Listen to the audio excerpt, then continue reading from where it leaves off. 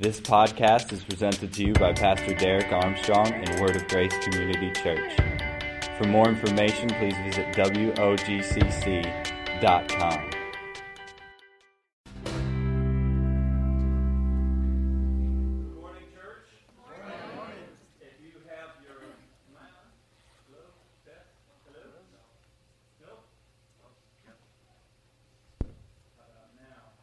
Can you hear me now? Yes. Nice. User error. Wasn't the sound man's fault, because every time something goes wrong in church with the sound, that's the time where the sound man really gets acknowledged in church, because everybody turns around. Or I guess it would be this way. But anyways, glad that you came to church today. Hope you brought your Bibles with you. Otherwise, you can follow along if you brought your iPad or your phone or something with the YouVersion app. But if you did bring your Bible, go to the book of Genesis and the 15th chapter. We're going to be talking on the definition of what it means to be faithful, what God's definition is, rather, of the word faithful, because you and I have our own definitions that have been created by what we've experienced, by what others have told us, and we've got this idea of what different words may mean, and everybody in here may have a different interpretation. And that's where there's always conflict, where we're hearing the same thing, but yet we're understanding it differently. So we need to submit our ideas and our ways of thinking to what God thinks and what God says. Amen? The current thread throughout this whole series of definitions has been we always need to be willing to give up what we believe for the truth. And that's if I've been growing up under a misbelief, or if I have experienced a misbelief, or someone has taught me a certain way, I need to submit all those ideas and all those feelings that I have and all those attachments towards those things. I need to submit those things to God, because ultimately He is absolute truth, not what I think, feel, or what I can reason within myself. Amen, somebody.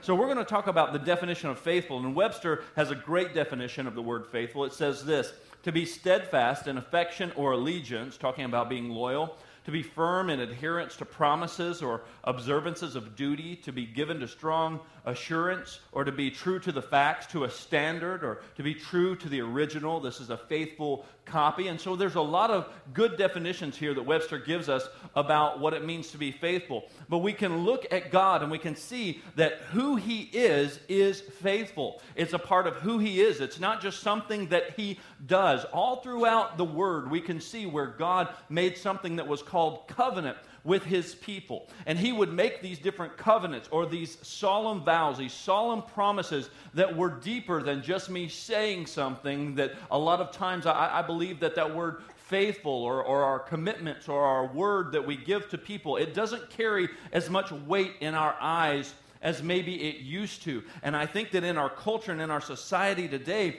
that word faithful has lost a lot of weight, because we have just been ho-hum. We've been just easy going, that we just prefer convenience over commitment. And so we don't really understand faithfulness. But God paints for us a picture all throughout His Word of a covenant-keeping God that always keeps covenant with His people. And He is faithful throughout the ages to do what He says He is going to do. So in Genesis chapter 15, we see an example of God making covenant with a man by the name of Abram.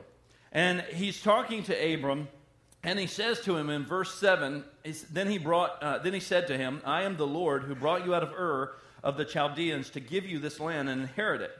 And here's what Abram said. He said, Lord God, how shall I know that I will inherit it? In other words, he's wanting to know, God, how do I know that this is really going to happen? How do I know that this is the real deal? Because you're saying these things, they sound good to me, and you're telling me that this land is mine, I'm going to inherit it. How do I know that you're really going to do this? So, verse 9, he said to him, bring me a 3-year-old heifer, 3-year-old female goat, 3-year-old ram, a turtle dove, and a young pigeon. And he brought all of these to him. He cut them into two down the middle and placed them on the opposite of one another, but he did not cut the birds in two. When the vultures came down to the carcasses, Abram drove them away.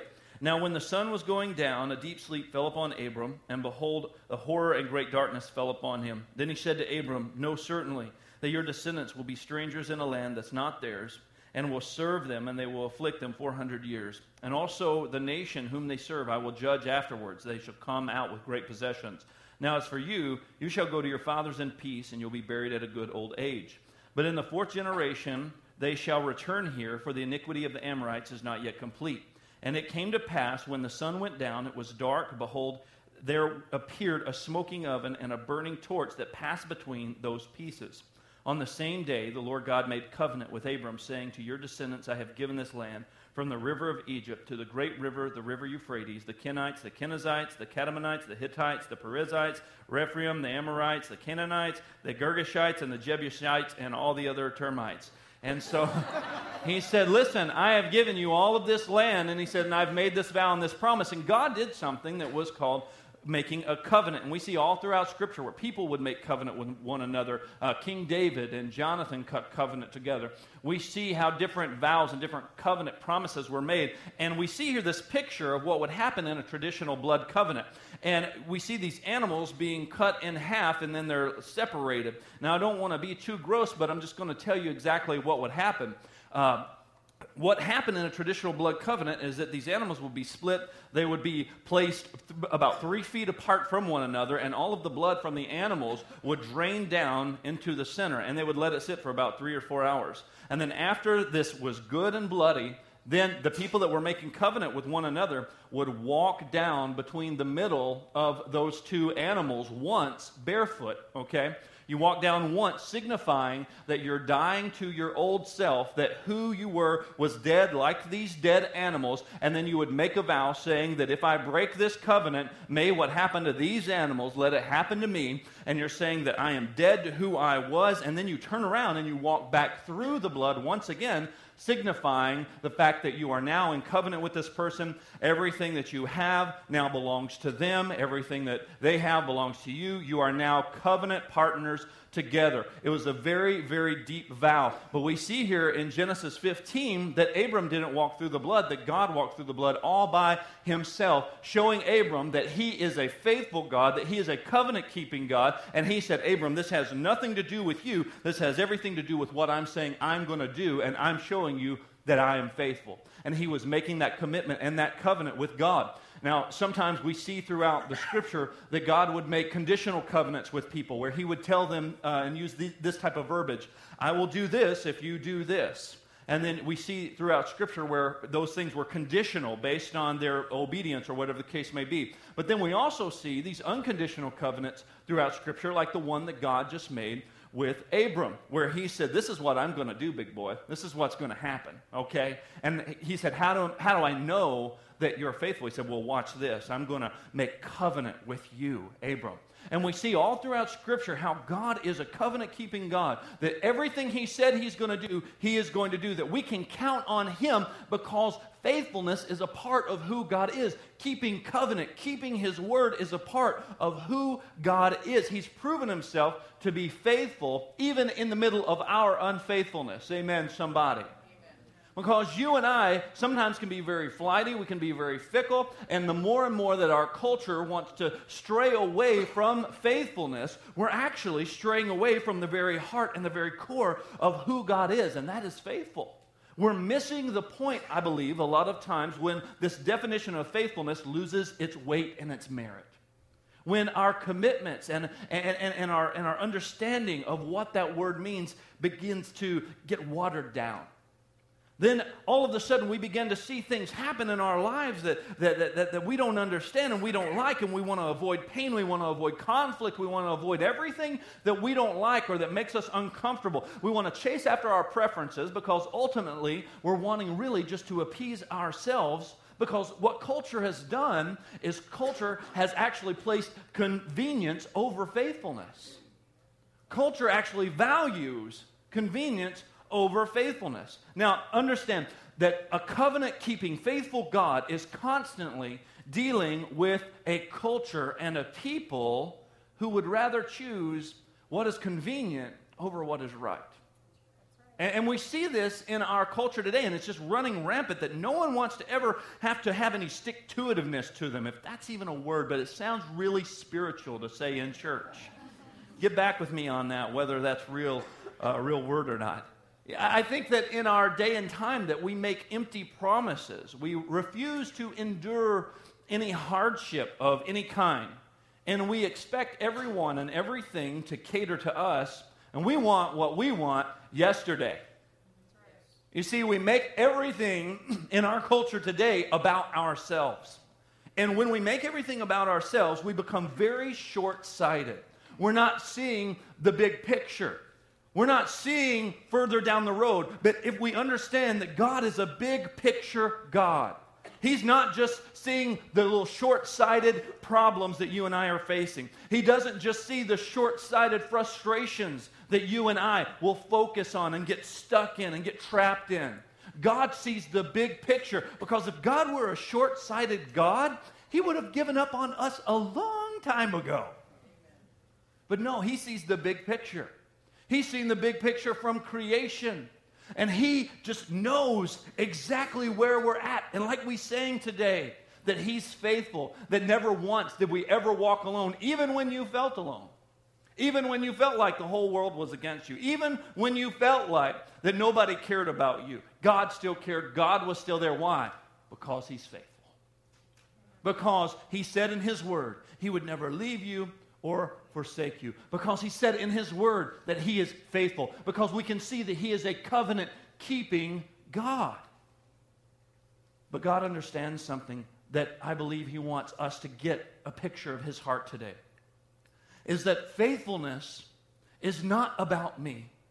It's not a selfish thing. As a matter of fact, faithfulness is selfless.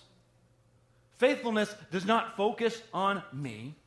It doesn't focus on my convenient things in life that I would rather have. It doesn't focus on my preferences. No, faithfulness is selfless. It is focusing on what God wants and what He says above what I want and what I think. Because I think that I need things that I may not really need.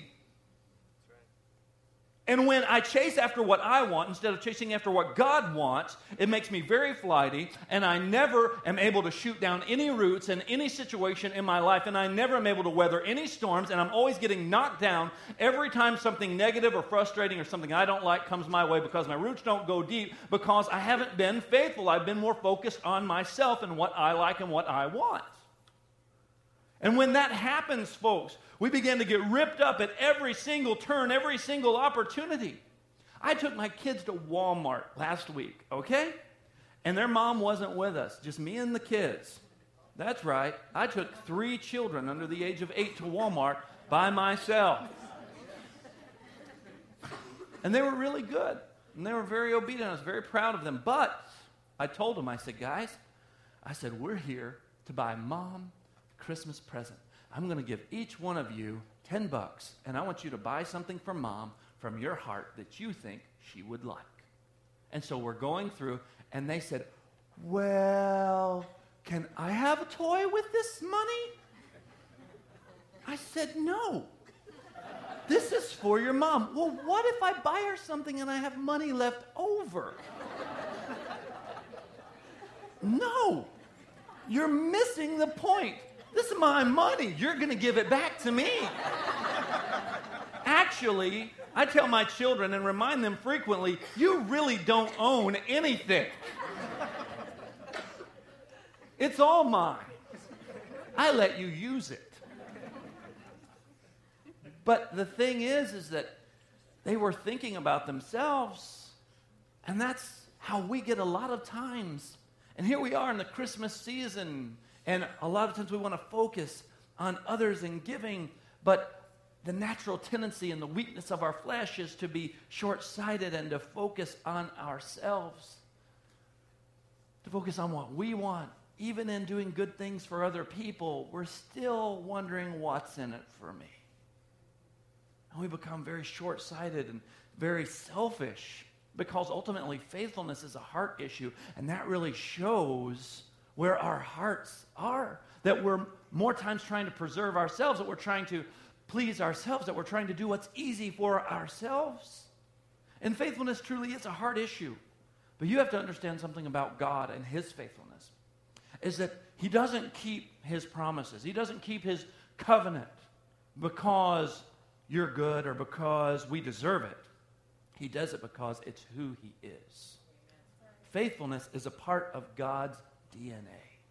As a matter of fact, He shows us time and time again how He's been faithful, how he sees the big picture. Have you ever been through something in your life that you never thought you were going to make it through? And then you look back over your shoulder and you go, wow, God really is faithful. But in the middle of that storm, in the middle of that trial, man, you didn't know what was going to happen. You were scared to death. You were grasping for straws maybe at times. But God has proven himself faithful. And the more and more that I get to know him, the stronger and deeper my roots go, and the more that I learn to trust him. How the old hymn goes, how I prove you o'er and o'er. Jesus, Jesus, precious Jesus, oh, for grace to trust you more. I want grace, Lord, to trust you more, to learn about who you are more. And God did something funny, though. In Genesis 1 and 26, the Bible says that God created man in his image and in his likeness. And that doesn't mean that we all were just clones of God that looked just like him on the outside. No, he's talking about I'm putting my character, my heart. I'm wanting to create them with values like I have. I'm wanting to create them in a way that would reflect who I am. And so if faithfulness is a part of God's DNA, you and I were created in the image of God. We were created to be faithful. We were created to be faithful.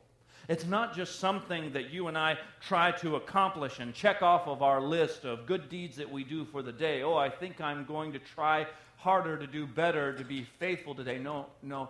It's really a heart issue. And the more that we get caught up in that gravitational pull of who God is, and he begins to put his values and instill those things in us, then we begin to reflect who he is. The more we reflect who he is, guess what? The more and more faithful we become. The deeper our roots go, the more we're able to endure and go through. Why? Because he who has been faithful has called me to be faithful. Amen, somebody? Amen.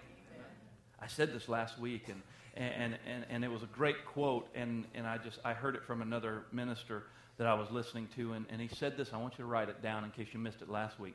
That change is man caught in the gravitational pull of God. You see, God begins to change and shape our heart, our values, and we begin to allow our minds to be renewed. And then all of a sudden we're caught in this gravitational pull of who God is. And the more that we get to know him, we begin to reflect who he is. We begin to show his faithfulness in our lives. I think that oftentimes, though, too many people give up way too easy on things. We give up way too easy on marriage. We give up way too easy on jobs. We give up on kids. We give up on dreams and passions. We give up on our calling. We'll give up on God. We'll give up on church. We just give up when things get hard, when things get difficult. Why? Why do we continually see this pattern of giving up when things get difficult? Why do we see this in our culture where faithfulness has lost its weight? Why do we see that people who are easily offended that will go from this thing to this thing, or who are easily frustrated will go from this thing to this thing, or because it's not convenient, or because it's not what I want, I go from this thing to this thing. I've had 52 jobs this year, one for every week. And man, let me tell you, every boss at that place, man, they're just jerks. The odds are is that those 52 bosses weren't jerks. The odds are is that you and I haven't learned how to grow where we're planted. I'll go from this relationship to that relationship looking for something, and each relationship that I leave, it gets easier and easier to leave because I've gotten kind of good at it. That's why when I was a youth pastor, I used to teach my teenagers, and I still believe this with all my heart today, that I would ask teenagers, I would say, why are you dating that girl? You're 14, she's 15, or whatever. What's the deal? Why are you guys dating at such a young age? Well, because she's my boyfriend. She's my girlfriend. I'm her boyfriend. We're in love. Okay, yeah, but why are you doing this? You see, I don't believe in dating like this world teaches dating at all. I would tell him, I say, you have no business talking to this girl unless you're ready to pursue getting married. Because I don't think it's cute when little kids play boyfriend and girlfriend. I don't allow my children to play boyfriend and girlfriend, and let me tell you why. Because what you're teaching your children is that you're teaching them to get really good at divorce. Because you're showing them that, oh, I don't like this girl because she called me a name. Well, I don't want you to be my girlfriend anymore. I'm going to break up with you. And then, as they get older, all of a sudden the rumor mill starts going at the high school. Well, oh, we're going to have this big dramatic breakup. They're just getting really good at divorce. They're getting very good at it to when they enter into a relationship and they actually do finally get married with someone. Then they go, you know what, I don't like you. I remember not liking someone before, and man, it sure felt a lot better when I wasn't with this person. And so we just see the divorce rate escalate. And I'm not saying that that's all that there is to blame, because there's more things going on in our lives and things that we need to teach our children. But that's one thing that I think that people will actually cultivate this culture, if you will, of not being faithful. It's just part of what we practice. It's part of what we model. People will just up and leave churches over and over and just look for this and look for that. And what are they looking for? People will up and leave relationships. What are they looking for? People will just move around. They don't understand being called. They don't understand growing where they're called, where they're planted, and understanding that until I do that, I'm going to be repeating this test over and over again until I learn to grow through this uncomfortable feeling. Because how many of you have been married long enough to know you're going to go through something? Maybe one or two things. And you don't give up just when it gets hard. You don't give up when you don't feel what you want to feel. Or when the other person isn't doing for me what I wanted them to do. We make it all about us, and we become very selfish, and we don't understand faithfulness.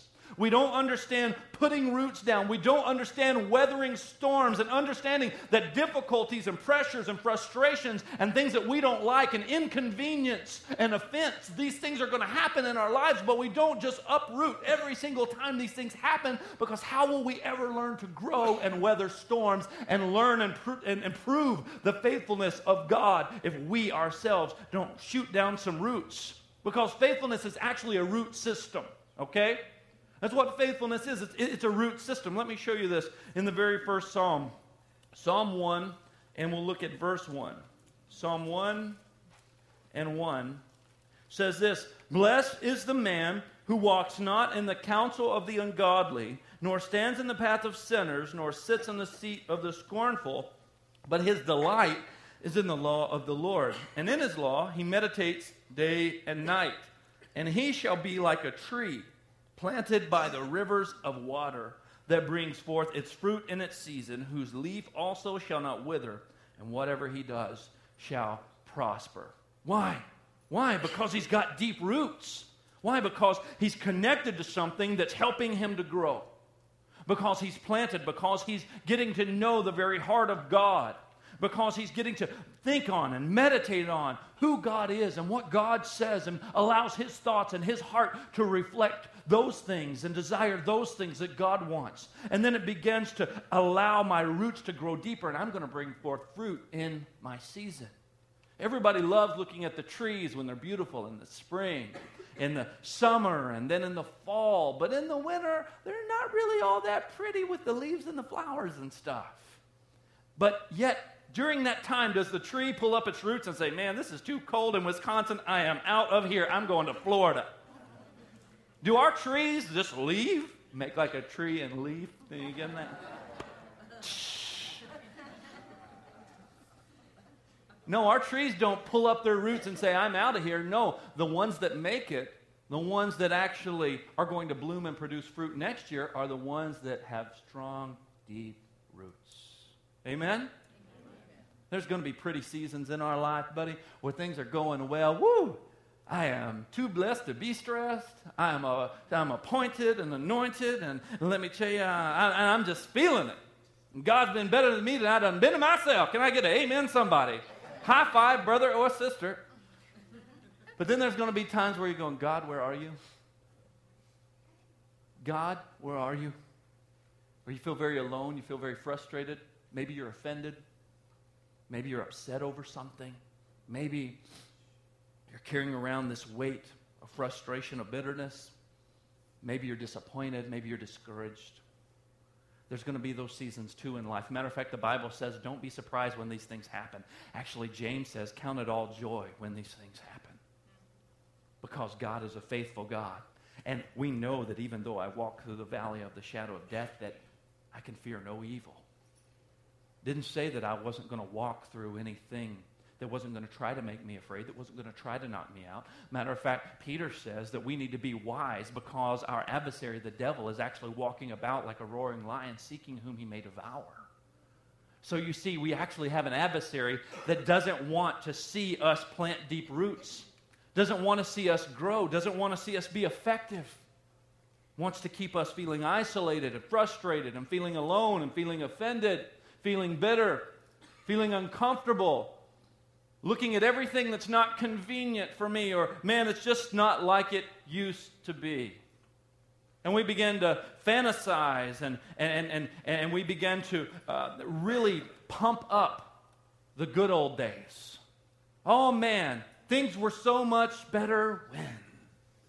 Oh, man, things were so much better. You know, just like a lot of you ladies' husbands do. When they played sports in high school, they were awesome. When in reality, they were probably okay, but odds are is that they weren't as good as maybe everyone remembers that they were, or they thought that they were. I remember when I tell my wife, man, I was really good at basketball. I did this. And then I go back to think about it. You know, I wasn't really that good. So, you know, those who can't play basketball preach, I guess. I don't know. But we fantasize and we will pump up those glory days. Especially if we have maybe someone that we had a relationship with or friendship. Oh, man, things were better when my friend was doing this. Things were better in this. And we just pump those things up. And, oh, it was just so grandiose and so good. And we begin to focus on those things. And we're looking for that feeling. And we're searching for that feeling instead of being focused on where we're called to be, what we're called to be doing, and planting roots and saying, God, I want to grow where I'm at. God, this job that I have right now, it may not be optimal. You know what? They brought in some new management and things have been very frustrating. That friend of mine that I had, they left my place of employment and it's been really difficult. I feel very alone.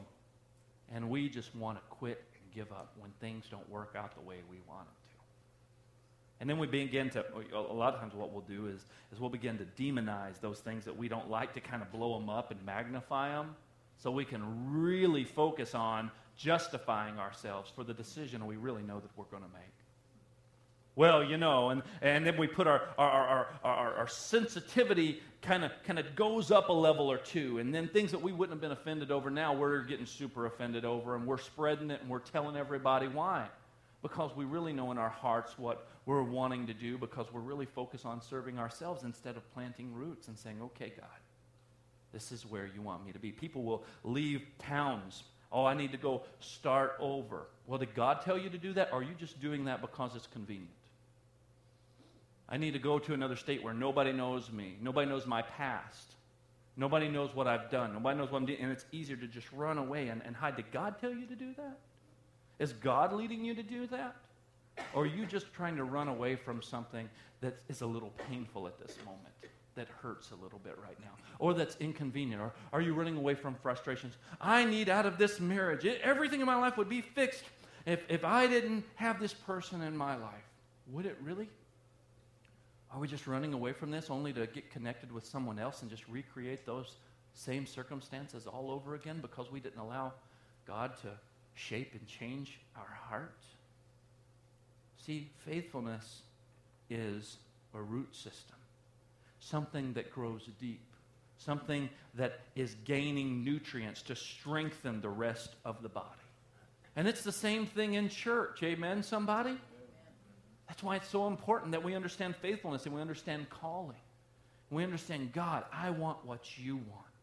Because God is a faithful and committed God. Amen. If we don't stay planted, how are we ever going to grow strong enough? See, the problem that I think that we see in society today is that nobody wants to go through anything. We always want to avoid pain. We always want to avoid trials. We always want to avoid things that may frustrate us. And we just always want to run away from those things because it's easier to not have to deal with it. We just run away from it. But how are we ever supposed to get stronger if we never learn to grow where we're planted? About a year and a half ago, I started working out. And if you've been in this church longer than a year and a half, and you remember when I first got here, I was very much overweight, out of shape. I weighed almost 300 pounds when I came here as your pastor. And I was very unhealthy, the unhealthiest I've ever been in my life. And I made the decision to change. I made the decision to start working out. And let me tell you something. It hurts. Okay? I've lost almost 70 pounds and gained much more in muscle and strength than I've ever been able to do in my life. But it didn't happen overnight. Did I want to give up some days and not go to the gym or not want to eat right or not want to, work out hard doing this or that? Absolutely. And when I still go to the gym, it still hurts. But guess what? I know that the reward is going to make me stronger and healthier. And in November, I actually competed in a Spartan Sprint at Miller Park, where there's like 5,000 people there competing in this obstacle course race. And we did things that I've never done in my life. We climbed 8-foot walls. At Miller Park, all those stairs that you walk up to go to your seat? Yeah, I walked up and down every single one of those, from one side of the park all the way to the other, sometimes carrying 5-gallon jugs of water or 40-pound sacks of sand. And they bound our legs together at one point, and we had to jump up like 6 flights of stairs. All these things, I'm sitting here going, you know what? A year and a half ago, I wouldn't have been able to do that. Wouldn't have been able to make it. But why was I able to make it? I was able to make it because I'd been through a few things. It broke me down a little bit. It was painful, but it made me stronger, and it made me able to do things that I didn't even know that I could do. And it's the same thing in our lives where we see that God will actually lead us and guide us and never leave us or forsake us, but He leads us and guides us by His Spirit, and He's always holding on to us, and He's never leaving us or abandoning us. But sometimes you and I have to deal with things in our lives that aren't easy or aren't comfortable. And when we go through those things with an understanding that God is always with me and He's always for me, whether I was responsible for creating this scenario or this situation by my decisions, or whether it was just something that happened in life, or whether it was something someone was trying to do to me, or something that the enemy was trying to discourage me or distract me or knock me out, when I go through it, I come out on the other side stronger. And I'm able to withstand and deal with things that otherwise last year I wouldn't have been able to deal with. Why? Because I'm growing stronger. And I'm understanding it's not about me. I'm understanding it's about what He wants. It's about Him. And when I have that in my heart, when I allow Him to capture my heart, it makes me more faithful. It makes me stronger. I get a little bit more sticky. Let me show you something. 2 Timothy. 2 Timothy chapter 4.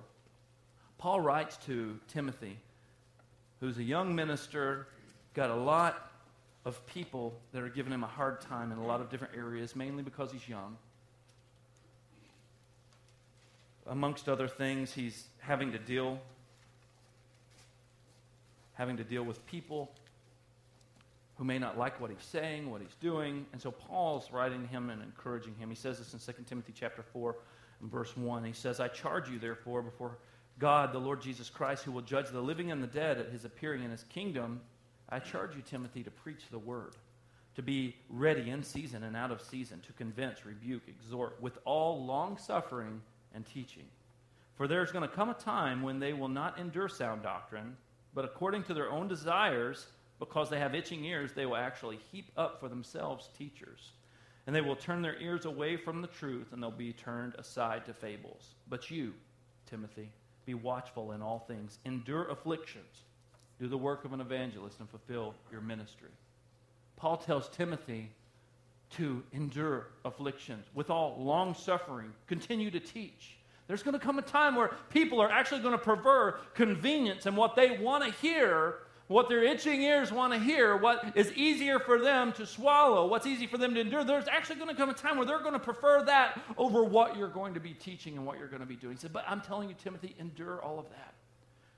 Because you need to fulfill your ministry, because you have a purpose. You need to stay planted. You need to stay grounded. You need to stay faithful. Because this is going to actually benefit you. It's actually going to help you to grow as you're helping others to grow. But it's about bringing that weightiness back to that word, faithful. It's about bringing that weightiness back to that word and not just treating it as something that's, oh, it doesn't really matter because I'm just going to do what I think is best for me. If I had what I thought was best for me, it wouldn't look anything like what I have right now. If my kids wanted what was best for them, it wouldn't look anything like what they have right now, would it? Because we think we know best. We think what we want is best. But what about what God wants? Am I really being led by His Spirit? Am I really understanding what it means to be called? Am I understanding what it means to be a child of God, that actually, even though this may not be what I want at this moment, God has called me. And because of that, I'm going to be faithful because He's faithful. And because I know this is where He's called me, and I know this is where I need to be planted. And then what you'll find is that some of the very things in your life that maybe you had to endure and things that were uncomfortable, maybe you went through a season of change, because change is always hard for people. But yet you endure and you stick to what God has called you to do, you'll find yourself falling in love with those things that you were once frustrated with. Find yourself going, I love being where God has called me to be. I looked up glue and the process of how you make it because I thought that would be a good example. And you know that when you make glue, that it has to be heated to a certain temperature, and it has to stay at that certain temperature for a certain amount of time. And if you take it out too early and you begin to cool it off, then all of a sudden, guess what's going to happen? It's just going to be goop. It's not going to be glue. It's not actually going to have any stickiness to it. It's going to just be something that is just gross, that nobody's going to want. But if we allow the heat and the pressure in that cooker to do its job for the time that it needs to do, it's actually going to make that glue very sticky. It's kind of like, when I take my kids to the store, I guess we go to Walmart a lot because I use Walmart as my illustrations. I am from the South, so I guess that makes sense. We like Walmart. We have our own website. But anyways, you guys know what I'm talking about. People of Walmart. It's a beautiful website. See my family members on there. All right. When we go to Walmart, sometimes the greeters at the door will hand out a smiley face sticker. And I'm like, thanks. Because now there's a smiley face sticker that my child has that's not going to last very long. And when we get home, we're going to have to throw it away, and they're not going to understand why. Thank you very much, Ed or Ted or whoever at Walmart that handed the sticker to my child. Okay, so here we go with this sticker. And my kids do what your kids do. They put it on. And then they go, I don't like it there. I want it here. No, I don't like it there. I want it here. No, I don't like it there. I want it here. No, I don't like it there. I want it here. And then what happens? Doesn't have any more stickiness. It's just a piece of paper of a flower now. Why? Because I moved it around and it didn't stick. It doesn't stick anymore. It's just a piece of paper now. That's what happens when people go from job to job, from church to church, from relationship to relationship. When they go from this thing to that thing, they're looking for something to stick, and it has no stickiness. Folks, let me tell you something. God wants us to stick. He wants us to be faithful. He wants us to grow where we are planted. Amen? Amen. You see, we need to be sticky in order to grow. We need to be sticky in order to grow, because faithfulness is me growing where I am planted, regardless of the level of comfort I may be experiencing right now.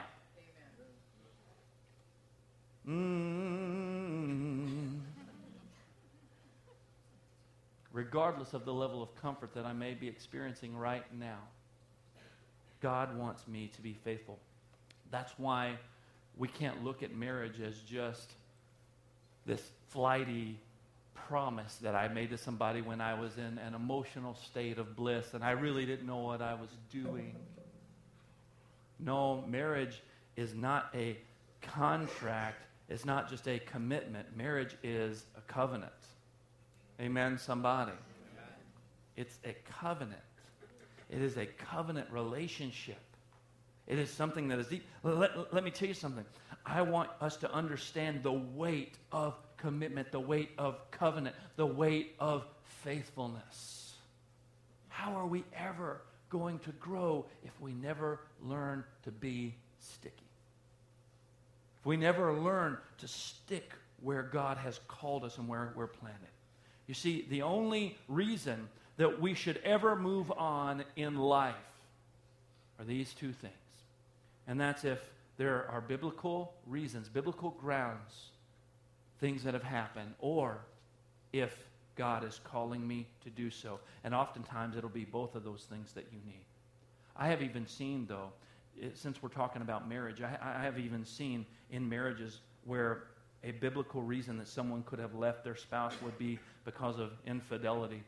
But yet that person still chose, because of their understanding of faithfulness and forgiveness and grace and mercy, that they stuck with that person and they worked it out. And they have a strong, healthy marriage today. They didn't quit just because they could. They decided, no, I'm committed.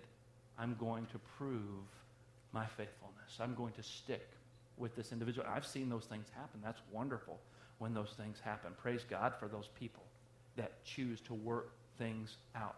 I guarantee you that that's going to make relationships stronger when we decide to stick things out. It's going to make our understanding of our employment in the workplace stronger. It's going to make us more valuable as an employee when we understand faithfulness. Amen, somebody? Amen.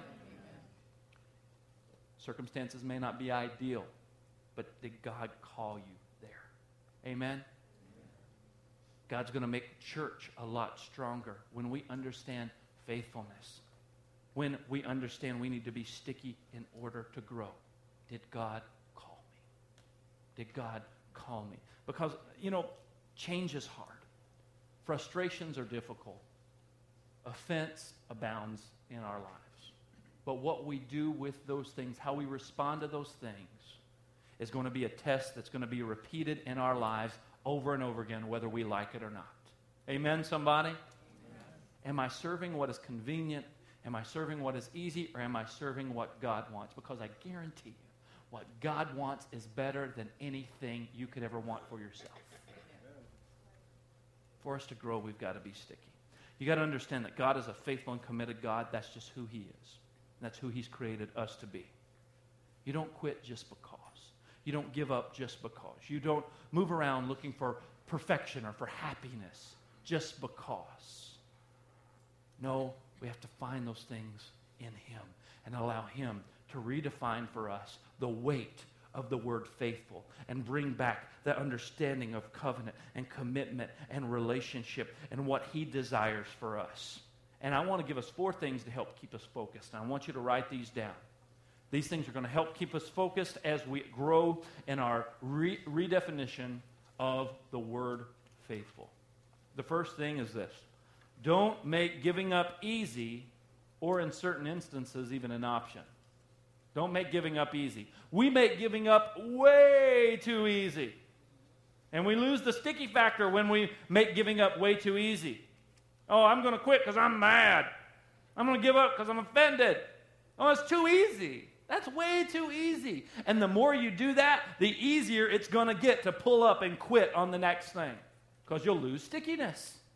You keep losing it and losing it and losing it and losing it. And next thing you know, you're searching for something you're never going to find because only God can truly provide what you're looking for.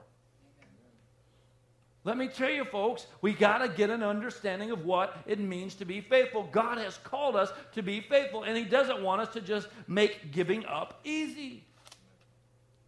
We got to stop making it so easy to quit and justifying the things that we think, the things that we may be feeling. In certain instances, we don't even need to make it an option. I know when my wife and I were dating, when I proposed to her, I told her this right after she said yes. I said, now listen. I said, before we move forward with any wedding plans, you got to understand something about me. I'm not going to make the D word even an option in our relationship. We're not even going to talk about it. I don't care how mad I make you. I don't care how mad you make me. I don't care what happens. Divorce is not an option for me, and I don't want it to be an option for you, or we don't need to move forward with this. And she said, I feel the same way. It's not going to be an option. I've been married for almost 13 years, and we have not made that an option. We have never discussed it. We have never talked about it because we made giving up not easy. Amen. And in our circumstance, we said, not an option. Well, what about this? What if this happens? Not an option. We're not going there, okay? So that's one of the things that will help us to keep focused, that we need to remain sticky in order for us to grow.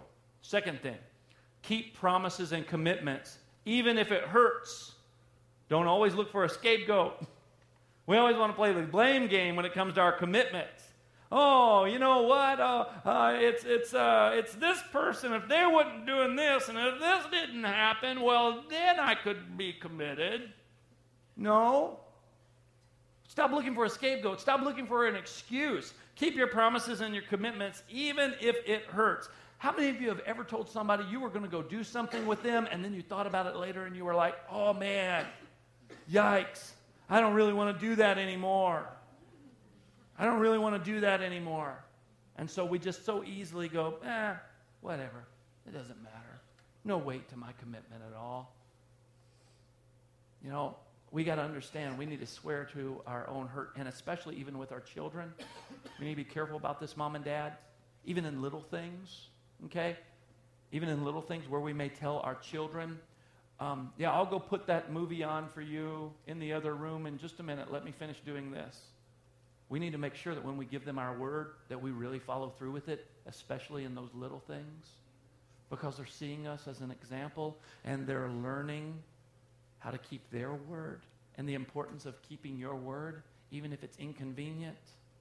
And I know sometimes we forget, and we have to apologize to them and apologize to others when we do forget, because those things happen, but that we make a disciplined effort to do our best to not forget those things. Then we make a disciplined effort to make sure that when we tell them, we'll make cookies when we get home, or you can have this, that you actually follow through with it. Amen, somebody? Amen. Stick to your word. That'll go a long way with your children. That'll go a long way with your spouse. It'll go a long way at work. It'll go a long way in life. Third thing, never carry offense. Never carry offense. Don't carry it around. Do your part to make it right. Whatever that means, whatever that takes, do not carry offense around. It will poison you. It will poison your thoughts towards others. It will poison your thoughts and your relationships in marriage and church, at the job, with your spouse, with your kids. It'll poison things between you and people you are close to, people you don't really even know. Offense will poison so many things. Always, always, always do your part to make it right, even if the other person doesn't do their part.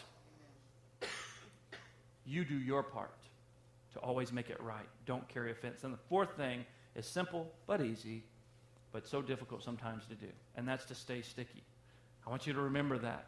I want you to stay sticky, not to just always pull up and move around. That's going to help keep us focused. Just something simple like that to remember, to stay sticky, because faithfulness is who God is. It's His DNA, and it's what He's called you and I to do. Amen, somebody? Would you bow your head this morning? Thank you for listening. For more information, please visit WOGCC.com.